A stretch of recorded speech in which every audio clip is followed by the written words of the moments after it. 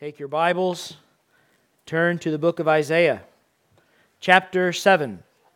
Isaiah, chapter 7. So we have, for the last several sermons of mine, they were broken apart by Steve helping me while I was sick and filling in again. But we have been preparing for the Christmas celebration, which is a true holiday, meaning a true holy day. We are celebrating something holy. And we have been preparing, I will admit, in a bit of an unorthodox way. We have been looking at Old Testament passages that speak to or foreshadow the coming of Jesus. We began by looking at the promise made to King David that from David's lineage would be born one whom God, the very God of creation, would call his own son. He will be a son to me, and I will be his father, which is a remarkable thing to think about. Language that perhaps you and I have grown very familiar with. God as a father, we as his children. Remarkable prior to the work of Jesus on the cross, that God would be the father to a man. And we saw that promise in Samuel, and then we looked at the gift of God in providing for Abraham at the last moment. Abraham was told to offer his son Isaac, his only son, whom he loved, on a mountain in the land of Moriah, the land of Jerusalem, there as a burnt offering for sin. And at the last moment, God steps in and does not require it of Abraham, which should not surprise us, because in all of God's character, human sacrifice is called repeatedly an abomination. It is forbidden. And so God stops this crazy request that he has made, and for all the years between Abraham and Jesus, there is this lack of clarity as to why God would ever ask Abraham to do such a thing. Until you get to the picture of Jesus, the promised son that God had promised to David, being offered by his father as a sacrifice for the sin of the world in the land of Moriah on a mountain, a totally consumed burnt offering for sin. The very first son of the covenant of God's promise, Isaac, was told to lay himself down on the altar by his father. And the very last son of the old covenant in Christ laid himself down willingly on the altar for us. And then we looked at Exodus, and we saw in the institution of the Passover feast God's work to demonstrate his passion for his son, Israel. That's what God calls it. He calls the nation of Israel his son, his firstborn son. Why? Because from the nation of Israel would come Jesus many years later. And in saving Israel, he institutes the Passover, whereby the blood of an innocent lamb, the execution of God's righteous judgment, passes over those who by faith and trust in him put the blood Passover, that God's only and the lintel. And it was at the week of the Passover that God's only son would offer his blood on the beams. He would enter on the day of the selection of the lambs through the sheep gate into Jerusalem. Just as those lambs would spend a week with the families in the homes that had selected them before being offered as a sacrifice, Jesus would spend a week in and among Jerusalem, in and among God's people, with them touching him and him touching them, healing and working as the Lamb of God, and then be offered at the Passover as a sacrifice for sin. So unconventional passages, certainly. to prepare for Christmas. Totally appropriate passages, certainly, to prepare. Now, the book of Isaiah is an interesting book. Isaiah is somewhat unique among the prophets of the Old Testament. He is very well written. And by that I don't mean that he wrote a lot, which he did. But he is very well written. An educated man who devoted himself to serving the Lord with his education. Isaiah uses more words, and by that I don't mean higher in volume, I mean Isaiah more different words. A broader vocabulary in this book of Isaiah than is found in all the Psalms. Isaiah is poetically and beautifully issuing the promises of God and the warnings of God together, which is something we should take note of this morning as we walk through some passages from the book of Isaiah. The warnings and the judgments of God to His people whom He loves always come with the promises of God as He reminds them why they should serve Him and love Him and honor Him.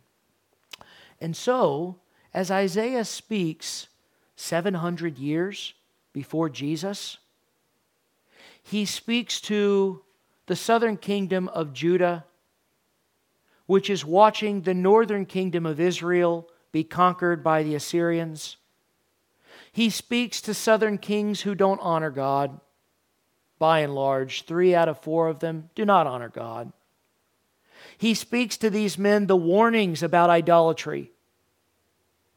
In this passage that we begin in chapter 7, this king that he speaks to, Ahaz, was so terrified that the northern kingdoms of enemies, the Assyrians, were going to come and wipe out the southern kingdom of Judah where Jerusalem was. He was so terrified, Ahaz was, that he made all sorts of allegiance, an idol, nations, and in those allegiances set up an idol in the temple of God to be worshipped in place of God.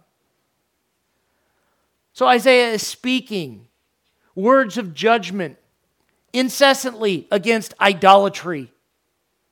He's warning what happens when people forsake God, and at the same time, he is trying to encourage and strengthen God's people to trust the Lord. Part of that encouragement is a reminder of the promises that God has made. Ahaz, the kings he's speaking to, are kings from the line of David themselves. They are, biologically through Mary, legally through Joseph, Jesus' ancestors in the human sense. He's speaking to men from the line of David. And he's reminding them of the promises that God has made to the line of David. And they're not listening. They're not paying attention. And so we pick up in chapter 7. Now you say, well, why don't we begin in chapter 1? You got to understand, chapter 7 is the start of all of this. If you know anything about Isaiah, chapter 6 is where Isaiah has the vision of the Lord, and he sees, and he says, here I am, send me as a prophet. So chapter 7, we pick it up, and I'm not going to read all of it to you, but Ahaz is afraid. In verse 2 it says, it was told to the house of David, that's Ahaz, Syria's forces are deployed in Ephraim. So his heart and the heart of his people were moved as the trees are moved with the wind. They were afraid. They'd already watched the northern kingdom suffer. They're afraid. Verse 3, the Lord said to Isaiah, go out now and meet Ahaz. And he says, skip ahead to verse 7. It shall not stand, these people that are going to come and attack you, nor shall it come to pass. The head of Syria is Damascus. The head of Damascus is Rezin. Within 65 years Ephraim will be broken so that it will not be a people. The head of Ephraim is Samaria. The head of Samaria is Ramallah. If you do not believe, surely you shall not be established. They're not going to destroy you. He's trying to issue encouragement. Verse 10, moreover, the Lord spoke again to Ahaz, ask a sign for yourself from the Lord your God. Ask it either in the depth or in the height above. So God knows that Ahaz doesn't believe him. He says, ask a sign through Isaiah. You can be in the heavens or in the earth below. Now, Ahaz in verse 12 said, I will not ask, nor will I test the Lord. You ever have somebody say something to you that sounds really spiritual, but it ain't? It sounds real spiritual, right? I'm not going to test the Lord. There's one problem with that, moron. God just said to do it, right? God just said, ask for a sign. No. What kind of moron says no to God? And I use that with the deepest incredulity. What kind of moron says that? He says, I'm not going to ask a sign of God. And look at this. Now, this is the house of David. Then he said, hear now, O house of David.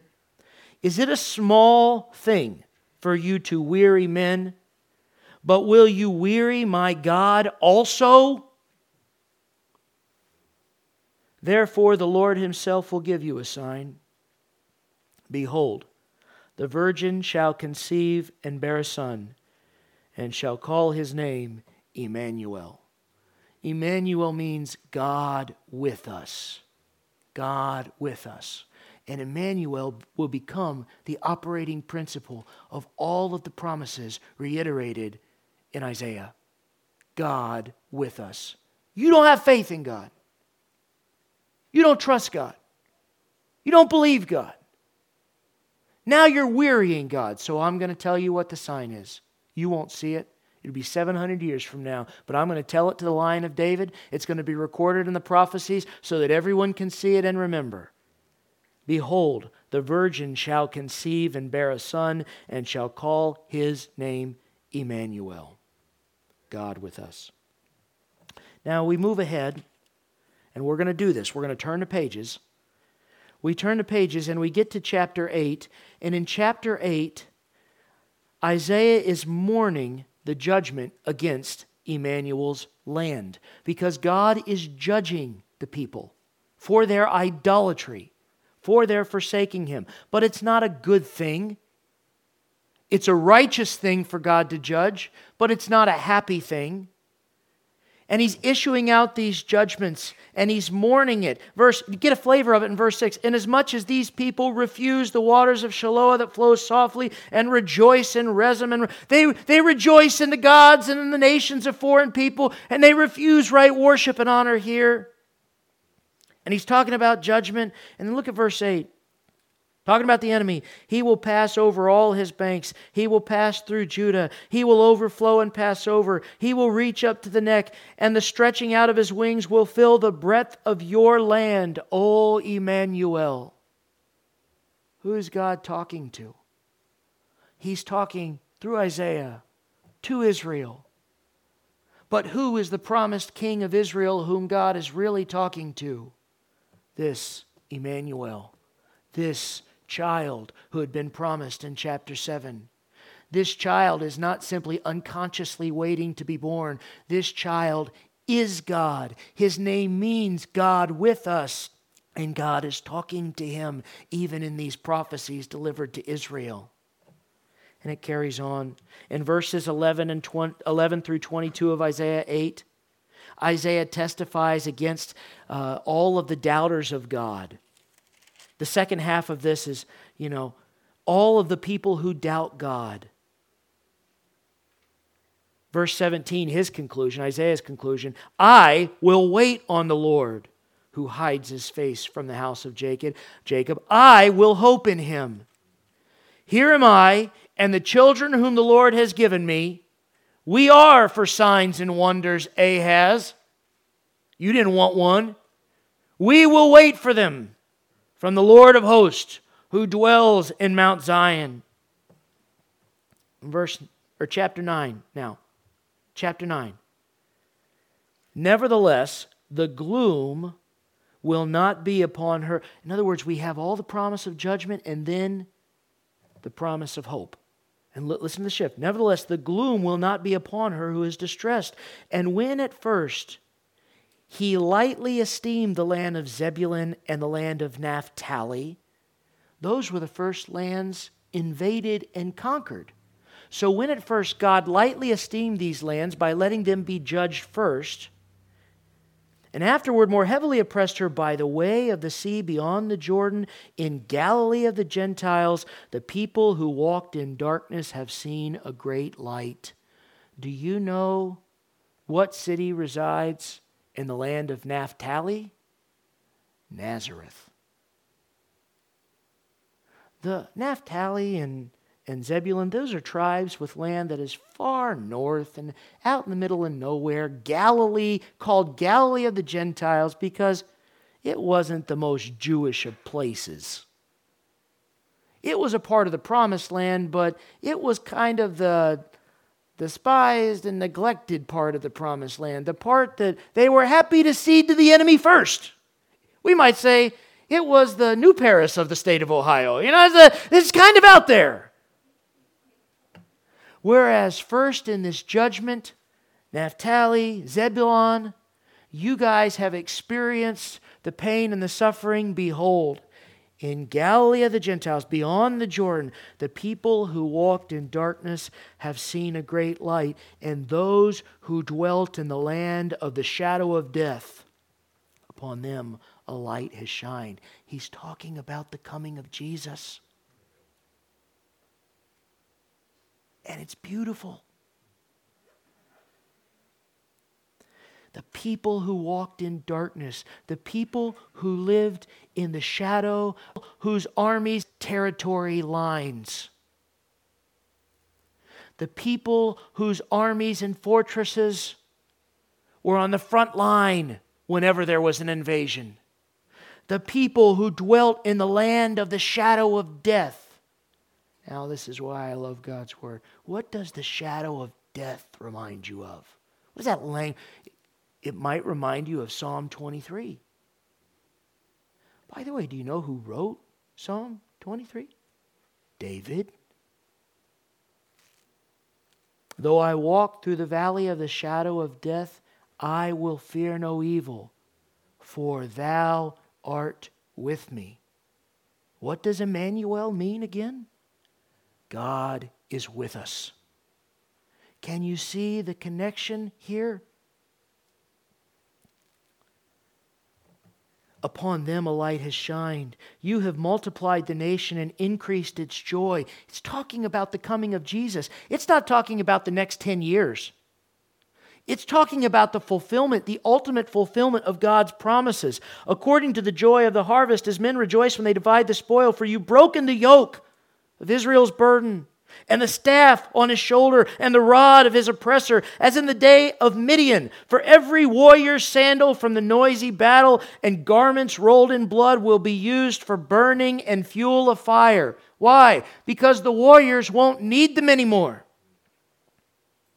All the soldiers on the front lines, whose sandals make the noise of battle, those hardened pieces, footwear, all the garments blood-stained from battle and war, be all cast off, and people will throw them in the fire to burn and keep their house warm, because they'll never need them again in the fulfillment of the peace that the Messiah promises. It says, as it was in the day of Midian.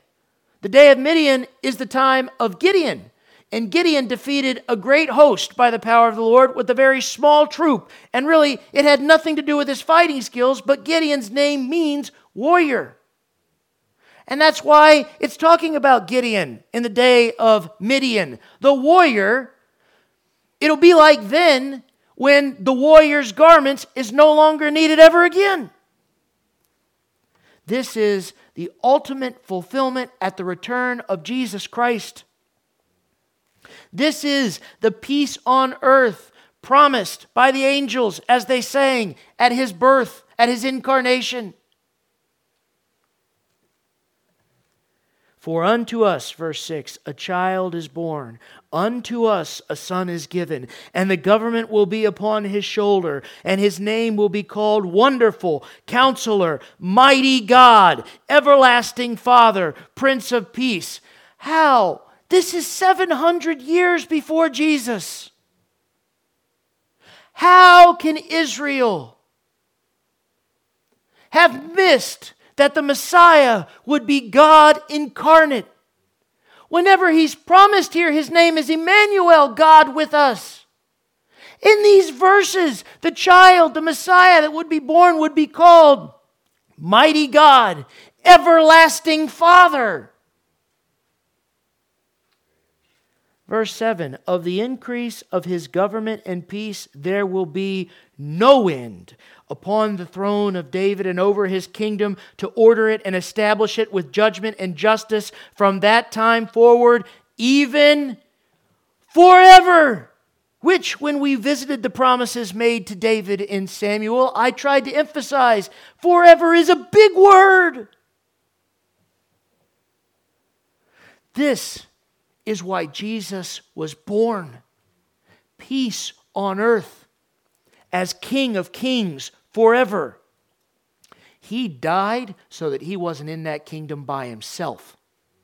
He gave His life to forgive you and I of our sin so that we can become citizens of that kingdom. When He comes back, He will establish that kingdom forever and ever. And then the zeal of the Lord of hosts will perform this. It's not going to be a vote. Jesus is not going to run for office. He's not going to be voted in. He's not going to be voted out. The zeal, the passion of God will see to this. Period. We have from here many chapters of prophecy and judgment. In Isaiah chapters 11 and 12, we begin to see the promises about the coming king. And I don't want to read them all, but if you turn to chapter 11, we can't read them all. But you can see these promises in chapter 11. Again, judgment for a few chapters mixed in with promise. Verse 1 of chapter 11, there shall come forth a rod from the stem of Jesse, and a branch shall grow out of his roots. The Spirit of the Lord shall rest upon him, the Spirit of wisdom and understanding, the Spirit of counsel and might, the Spirit of knowledge and of the fear of the Lord. That's Jesus. And then the next few verses, 3 to 5, talk about Jesus' righteousness. Verse 5, righteousness shall be the belt of his loins, faithfulness the belt of his waist. The peace that he'll bring is described, verses 6 through 9. Described metaphorically, described literally. The wolf will dwell with the lamb, the leopard will lie down with the goat. The nursing child, verse 8, will play by the cobra's hole. Peace on earth, verse 9, they shall not hurt nor destroy in all my holy mountain, for the earth shall be full of the knowledge of the Lord. Verses 10 through 13 about the unity of God's kingdom. Specifically verse 13, the envy of Ephraim will depart, the adversaries of Judah will be cut off. Ephraim will not envy Judah, Judah will not harass Ephraim. These two divided kingdoms, no divided kingdom anymore. One people under God. If that sounds like a familiar pledge, maybe you feel the twinge of sadness that I feel when I think of that. The freedom promised in verses 14, 15, and 16. And then chapter 12, we won't read it. It's a whole chapter of the praise of this. Thank God He's going to do this. Because if the final destination of the world and of politics were left in the hands of men, what a heinous and evil and destructive and exploitive and manipulative world it would be. But that's not the end. So chapter 12. In that day you will say, Israel, O Lord, I will praise you. Though you are angry with me, your anger is turned away, and you comfort me. Behold, God is my salvation. I hope that you are developing an appreciation for this book. Turn ahead to chapter 25 of Isaiah. All the chapters in between it moves from praise of God, get this, to promises of judgment on Israel's enemies. They're not going to get off scot-free. See, it's judgment against Israel for their idolatry, promises of the Messiah, but also promises of judgment against Israel's oppressors who are violently mistreating them too. You get to chapter 25, and again we are looking forward. Verses 6, 7, 8, and 9. In this mountain the Lord of hosts will make for all people a feast of choice pieces, a feast of wines on the less, of fat things full of marrow, of well-refined wines on the least. And he will destroy on this mountain the surface of the covering cast over all people. Whoa. Isaiah is saying there is a covering cast over all people. A shroud, if you will. He calls it the veil that is spread over all nations. About it. And you know what a veil is. You can see through it, but it's not the same without it. You can operate, but it's not clear. You can see, but your vision is marred by something, disoriented by something. And here, when the Lord throws this celebration at the inauguration of His kingdom, when Emmanuel, the promised one, throws this celebration, He will destroy on this mountain this veil that all the peoples and all the nations see the world through. What's it talking about? Verse 8, He will swallow up death forever. And the Lord God will wipe away tears from all faces. The rebuke of His people He will take away from all the earth. For the Lord has spoken. And it will be said in that day, Behold, this is our God. We have waited for Him, and He will save us. This is the Lord. We have waited for Him. We will be glad and rejoice in His salvation. No more death. Death is a veil that mars the way every person and every nation sees the world. Fear of death leads them into conflict, leads them into greed, leads them into selfishness, leads them into depression and pity and mourning and futility, leads them to make rash decisions because there is a clock in the back of our minds that begins to tick to tell us we do not have forever. And here the Messiah destroys the clock. And in doing so, He will wipe away a very Revelation-like promise, the tear from every eye.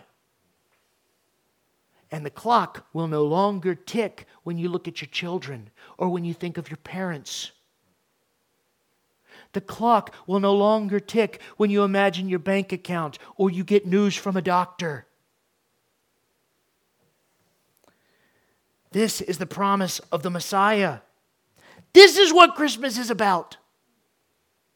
This is what the angels are talking about. Chapter 25 goes on. Chapter 26. Turn ahead. Just turn the pages with me to chapter 40.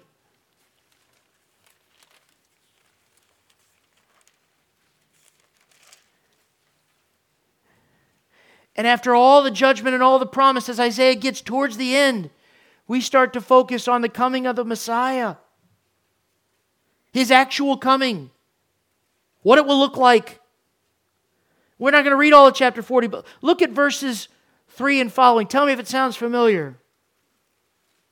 Verse 1 begins, comfort, yes, comfort my people. How? Verse 3, the voice of one crying in the wilderness, prepare the way of the Lord. Make straight in the desert a highway for our God. Every valley shall be exalted. Every mountain and hill will be brought low. The crooked places will be made straight. The rough places smooth. The glory of the Lord shall be revealed, and all flesh shall see it, for the mouth of the Lord has spoken. Who is the voice of one crying in the wilderness? Well, John. And then we're told of another before the return of Jesus, saying the same things. Verse 10, behold, the Lord shall come. God is with us. Behold, the Lord shall come. Verse 11, He will feed His flock like a shepherd. He will gather the lambs with His arms and carry them in His bosom, and gently lead those who are with young.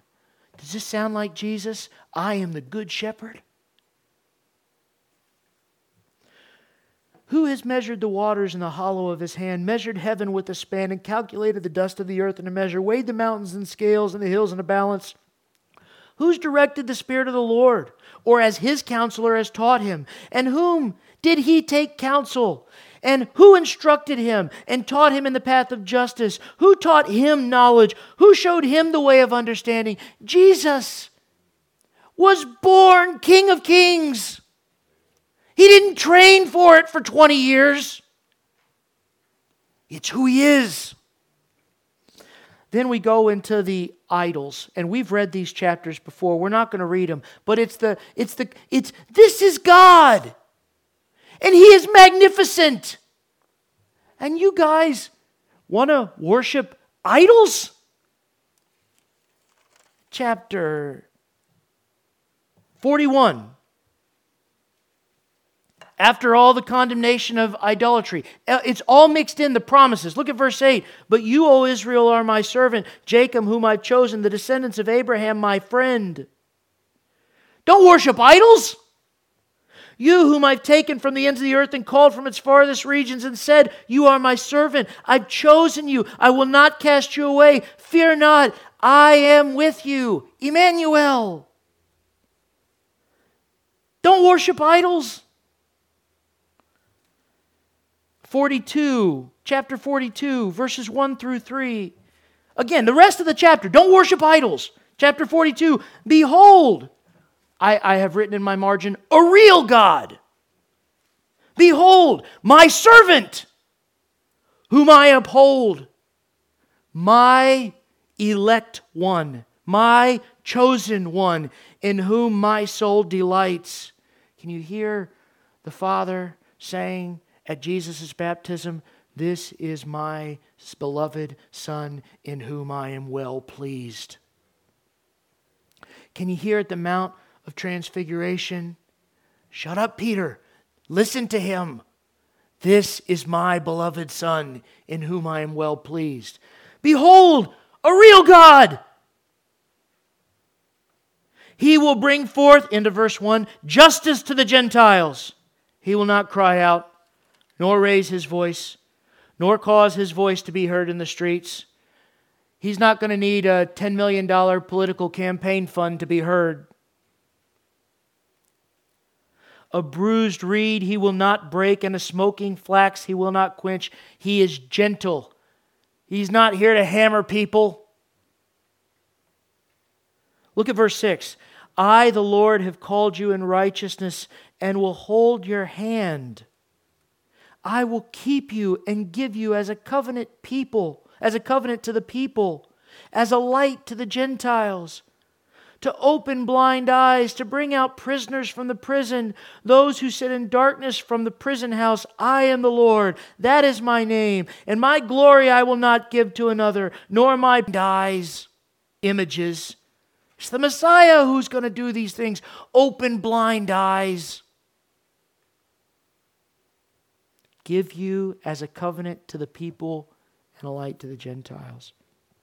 Then, again, I won't read it, but if you move through this chapter, what would you find? God yelling at Israel? No.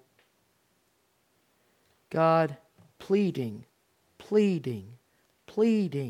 with Israel to honor Him and to trust Him and not to worship idols that can't save them. Turn to chapter 48. Chapters 45 through 48 are filled with promises. We have been through some of these before on Sunday mornings. I have all sorts of notes in my margins. But we don't have hours this morning. Look at verse 16 of chapter 48. Listen to God plead with His people and soften your heart and listen to God plead with you. Come near to me and hear this. I've not spoken in secret from the beginning. From the time that it was, I was there. And now the Lord God and His Spirit have sent me. Thus says the Lord, your Redeemer, the Holy One of Israel. I am the Lord your God, who teaches you to profit, who leads you by the way you should go. Oh, that you had heeded my commandments. Then your peace would have been like a river, your righteousness like the waves of the sea. Your descendants also would have been like the sand, the offspring of your body like the grains of sand. His name would not have been cut off, nor destroyed from before me. Do you hear him pleading? What is the pleading leading up to? 4 amazing chapters about Jesus. Look at chapter 49. Just the first 6 verses. Listen, O coastlands, to me, and take heed, you peoples from afar. The Lord has called me from the womb. From the matrix of my mother, He has made mention of my name. That's the truth. From inside the womb of Mary, the angel appeared and told Mary and Joseph what the child would be called. He has made my mouth like a sharp sword. Can you hear the book of Revelation in your mind? One coming, and a sharp two-edged sword proceeds from His mouth. The things that I say are from Him and cut. In the shadow of His hand, He's hidden me. In the shadow of His hand, God kept His plan for Jesus clutched, promised, waiting to deliver at a specific time, at a specific place, for a specific reason. And having sanctified us by what He did at the cross, what does Jesus say when His disciples ask, Lord, when will these things take place? He says, no man knows the day or the hour except the Father in heaven. He has hidden me in the shadow of His hand and made me a polished shaft in His quiver. He has hidden me like an arrow ready to fire. And He said to me, you are my servant, O Israel, in whom I will be glorified. Then I said, this is prophetically Jesus speaking here. And think of what happened at His first coming, the rejection He experienced. Then I said, I have labored in vain. I have spent my strength for nothing and in vain.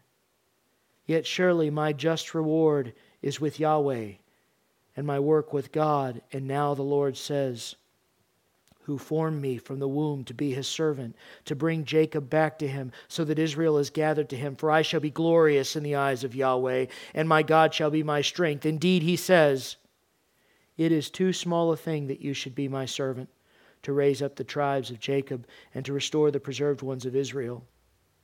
I will also give you as a light to the Gentiles, that you should be my salvation to the ends of the earth. God is so pleased with the work of Jesus, suffering in rejection at the cross, and prophetically, the Lord saying, it is in vain that I have labored. They have rejected me. O Israel, Israel, Jerusalem, Jerusalem, how I would have gathered you to me like a hen gathers her chicks, but you would not. And the Father, Yahweh, responds to the Son, it is too small a thing that you merely be the salvation of Israel. I will give you as a light to all the Gentiles. You will be my salvation to the ends of the earth. That is amazing to me. Look at chapter 49, 6 verses. 1 through 6. Oh, we just did. Sorry. 50.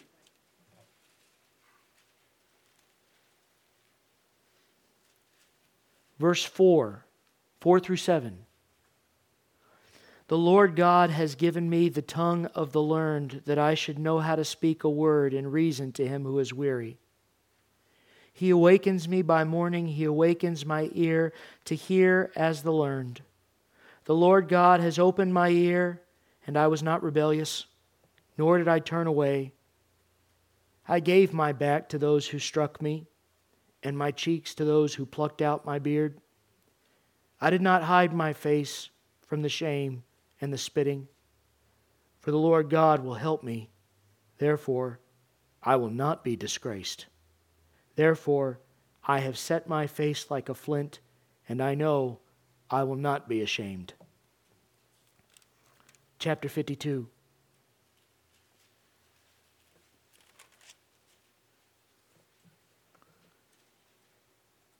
Verse 13. Behold, my servant shall deal prudently. He shall be exalted and extolled and be very high. Just as many were astonished at you, that's Israel in all of their judgments, so his visage was marred more than any man, and his form more than the sons of men. So shall he sprinkle many nations, as the priests would cleanse with the blood of the sacrifice. Kings shall shut their mouths at him, nothing to say. For what had not been told them, they shall see. Every knee will bow, every tongue will confess that Jesus Christ is Lord. And what they had not heard, they Lord been revealed. Consider, who has believed our report? And to whom has the arm of the Lord been revealed? For he shall grow up before him, Jesus, before the Father, as a tender plant, and as a root out of dry ground. From Nazareth in the land of Naphtali, Galilee of the Gentiles, dry ground, he will grow up. He has no form or comeliness when we see him. There is no beauty that we should desire him. He's not going to have all of the perfect presentation of our politicians. He will not win people over with persuasiveness. He is despised and rejected by men, a man of sorrows and acquainted with grief, and we hid, as it were, our faces from him. He was despised. Israel, we did not esteem him. Surely he has borne our griefs and carried our sorrows, yet we esteemed him stricken, smitten by God, and afflicted. But he was wounded for our transgressions. He was bruised for our iniquities. The chastisement for our peace was upon him, and by his stripes we are healed. And all we like sheep have gone astray. We have turned every one to his own way, and the Lord has laid on him the iniquity of us all, Jesus, the burnt offering. He was oppressed, he was afflicted, yet he opened not his mouth. Isaac silently carrying the implements of his own execution. Jesus carrying his cross. He was led as a lamb to the slaughter. Where is the sacrifice? Is that what Isaac asked his father Abraham? Jesus knew. 3 times he prayed, Father, if there's any way, let this cup pass from me. He knew what was coming. As a sheep before its shears is silent, so he opened not his mouth. He was taken from prison, from judgment. Who will declare his generation? He was cut off from the land of the living. For the transgressions of my people he was stricken. And they have made his grave with the wicked, crucified between 2 criminals, but with the rich at his death, buried in a rich man's tomb, because he had done no violence, nor was any deceit in his mouth. Yet it pleased the Lord to bruise him. How can that be?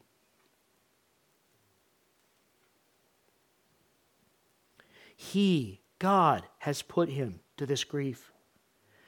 When God, that's you, when you make his soul an offering for sin, he shall see his seed, he shall prolong his days, and the pleasure of the Lord shall prosper in his hand. It pleased the Lord to bruise him, because by this work he would inherit all the heavens and the earth. That's Philippians 2. He was obedient even to the form of death, death on the cross. Therefore, God has highly exalted him.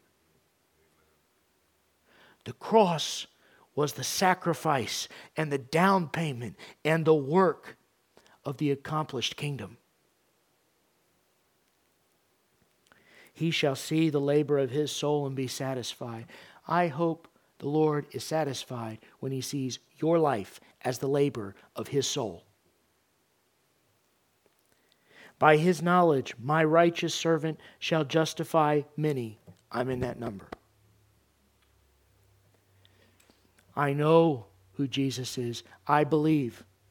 That is my only justification. Not baptism. Not how much money I've given. I know and I believe. For he shall bear their iniquities as my sin. Therefore, I will divide him a portion with the great. He shall divide the spoil with the strong, because he poured out his soul unto death. And he was numbered with the transgressors, with the sinners, even though he wasn't one. That's the difference between Jesus and me. I could raise my hand and say, sure, theoretically I could say that if it means salvation for other people, my children. I could do that. Theoretically, I could say that. But I am a transgressor. I can't stand in a transgressor's place. If I offer myself up to the judgment of God, I am merely getting what I deserve. But Jesus, he poured out his soul unto death, and he was numbered with the transgressors. He stood in their place, and he bore the sin of many and made intercession for the sinners.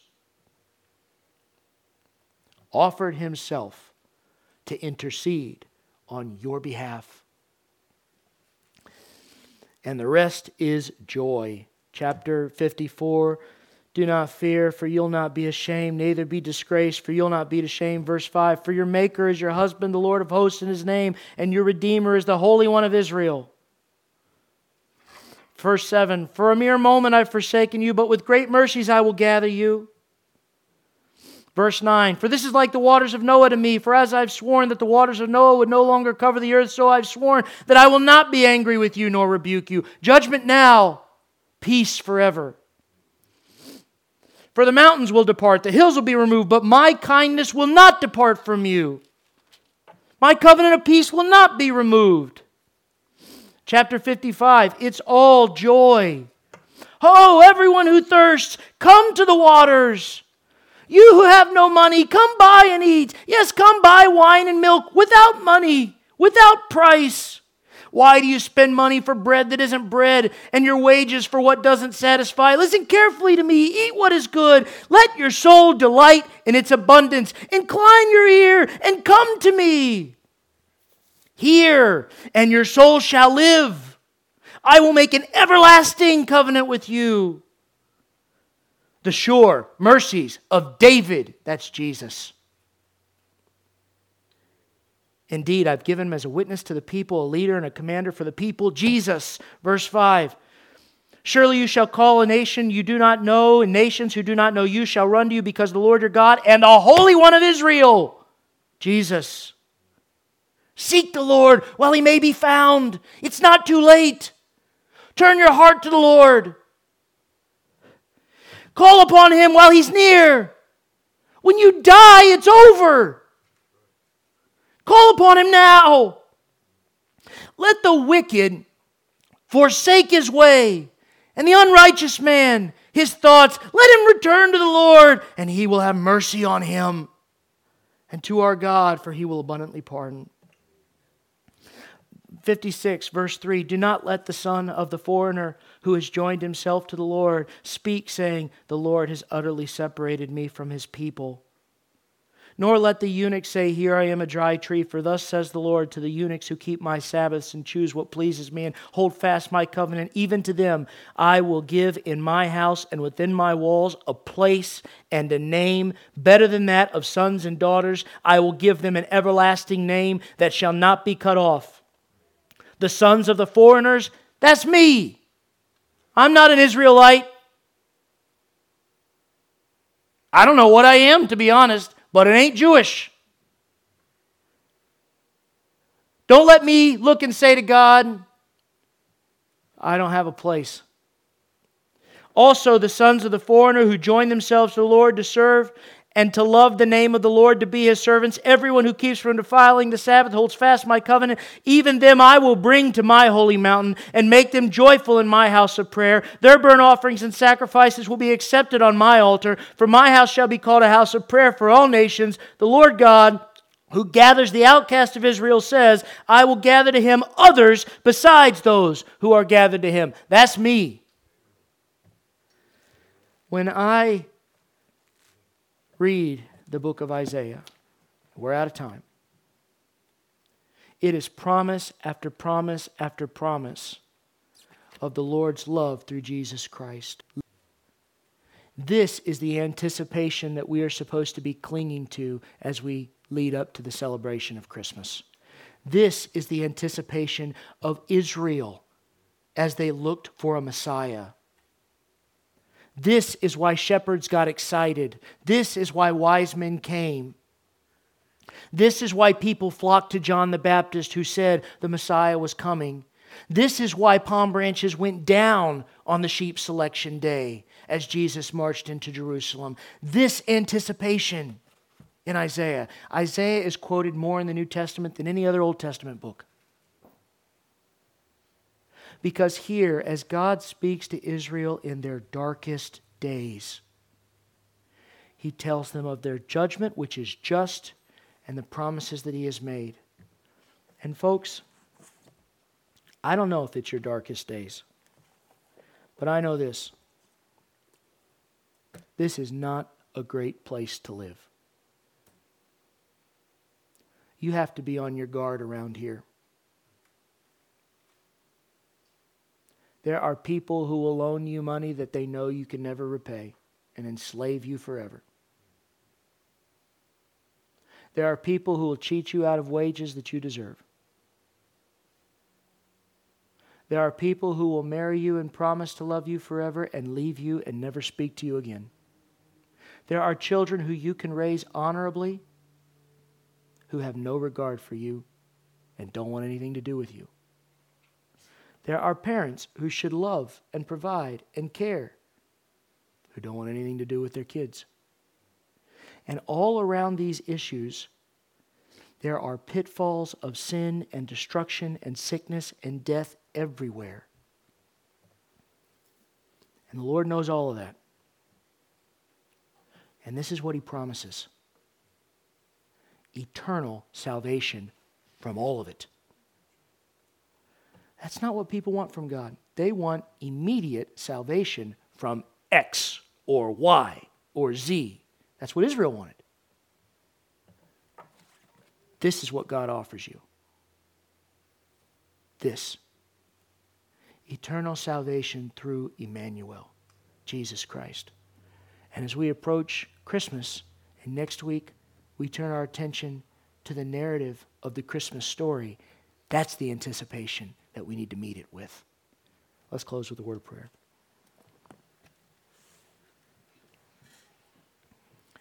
Father, you are holy and merciful to not issue judgment against us for our sin that we deserve, but to instead provide forgiveness and salvation through your Son, Jesus Christ. And we owe our allegiance to you. Let us not go through the motions of a Christmas holiday without the gratitude of the Christmas holiday. And as we celebrate the coming of your Son, Jesus, give us an eye towards the fulfillment of the promises made at his return. It's in Jesus' name that I pray. Amen.